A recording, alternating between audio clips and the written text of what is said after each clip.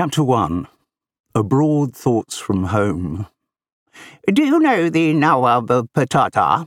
asked Ponky, whose surname, though spelt Larrieightffollalaux, was pronounced, as anyone in his old Etonian social circle, in other words, anyone who mattered, knew, Larue.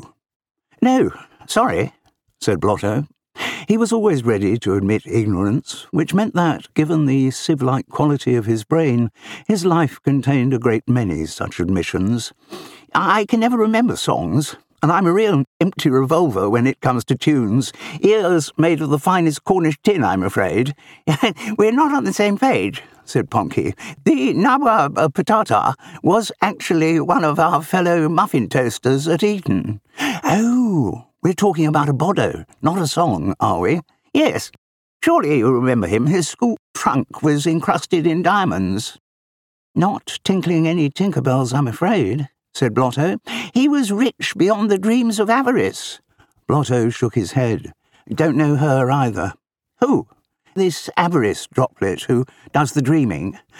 Also, he had dark skin," said Ponky. Such details might have been noticed in the predominantly white Anglo-Saxon environment of Eton before the Great War. But Blotto again shook his fine head of blonde hair. "Nothing rattling in the old memory box, I'm afraid." "He did play cricket," Ponky offered. Enlightenment spread immediately across Blotto's patrician features. "Oh, that Nawab of Patata," he cried, "once carried his bat in an unbeaten 102 in the Eton and Harrow match." "That's the Johnny," Ponky confirmed. "Tiddle my pom." He lay back, lanky, goggle-eyed and chinless, a representative product of the British public school system. Ponky Larue permanently wore the expression of someone who had just been informed that his great-grandfather was a tadpole. "Ah, yes," Blotto continued. "I've popped the partridge in the right pigeonhole now. Mind you, I never called him the nitwit of pyjamas or whatever it was you said." "No, I always called him Fawsey." "Fawsey? Why?" "Because he kept hitting fours." "Ah, if he'd kept hitting sixes," Blotto elaborated, "I would have called him Sixy." Ponky Larue nodded at the unarguable logic of this. He thought he could contribute something to the discussion. "And if he kept hitting tens, you'd have called him Tensy." "Good ticket," Blotto agreed readily.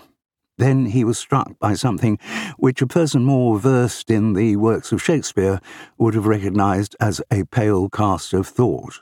"Except you can't hit a 10 in cricket." "No," Ponky conceded. "You've pinged the partridge there, Blotters."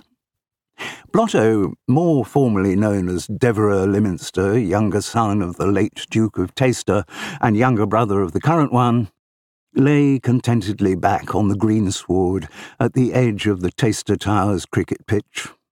It had been a good day, the annual match between the home team and Ponky's occasional line-up called the Peripherals. Most of Ponky's Blottos were old muffin toasters from Eton, whose every googly and cover drive Blotto had studied since he first donned long white trousers. Though his own team was made up mostly of Tawcester Towers' domestic staff, with the chauffeur Corky Froggatt as wicket-keeper, Blotto, as ever, had led them to victory. His own contribution of an unbeaten total of 213 runs, together with bowling figures of 8 for 43, had obviously helped. But Blotto wasn't the kind to see sport in terms of personal achievement. It was the team effort that meant everything to him. He looked through half-closed eyes, lids reddened by sunlight, at the scene before him, and reflected how fortunate he was to live in the most beautiful countryside in the world.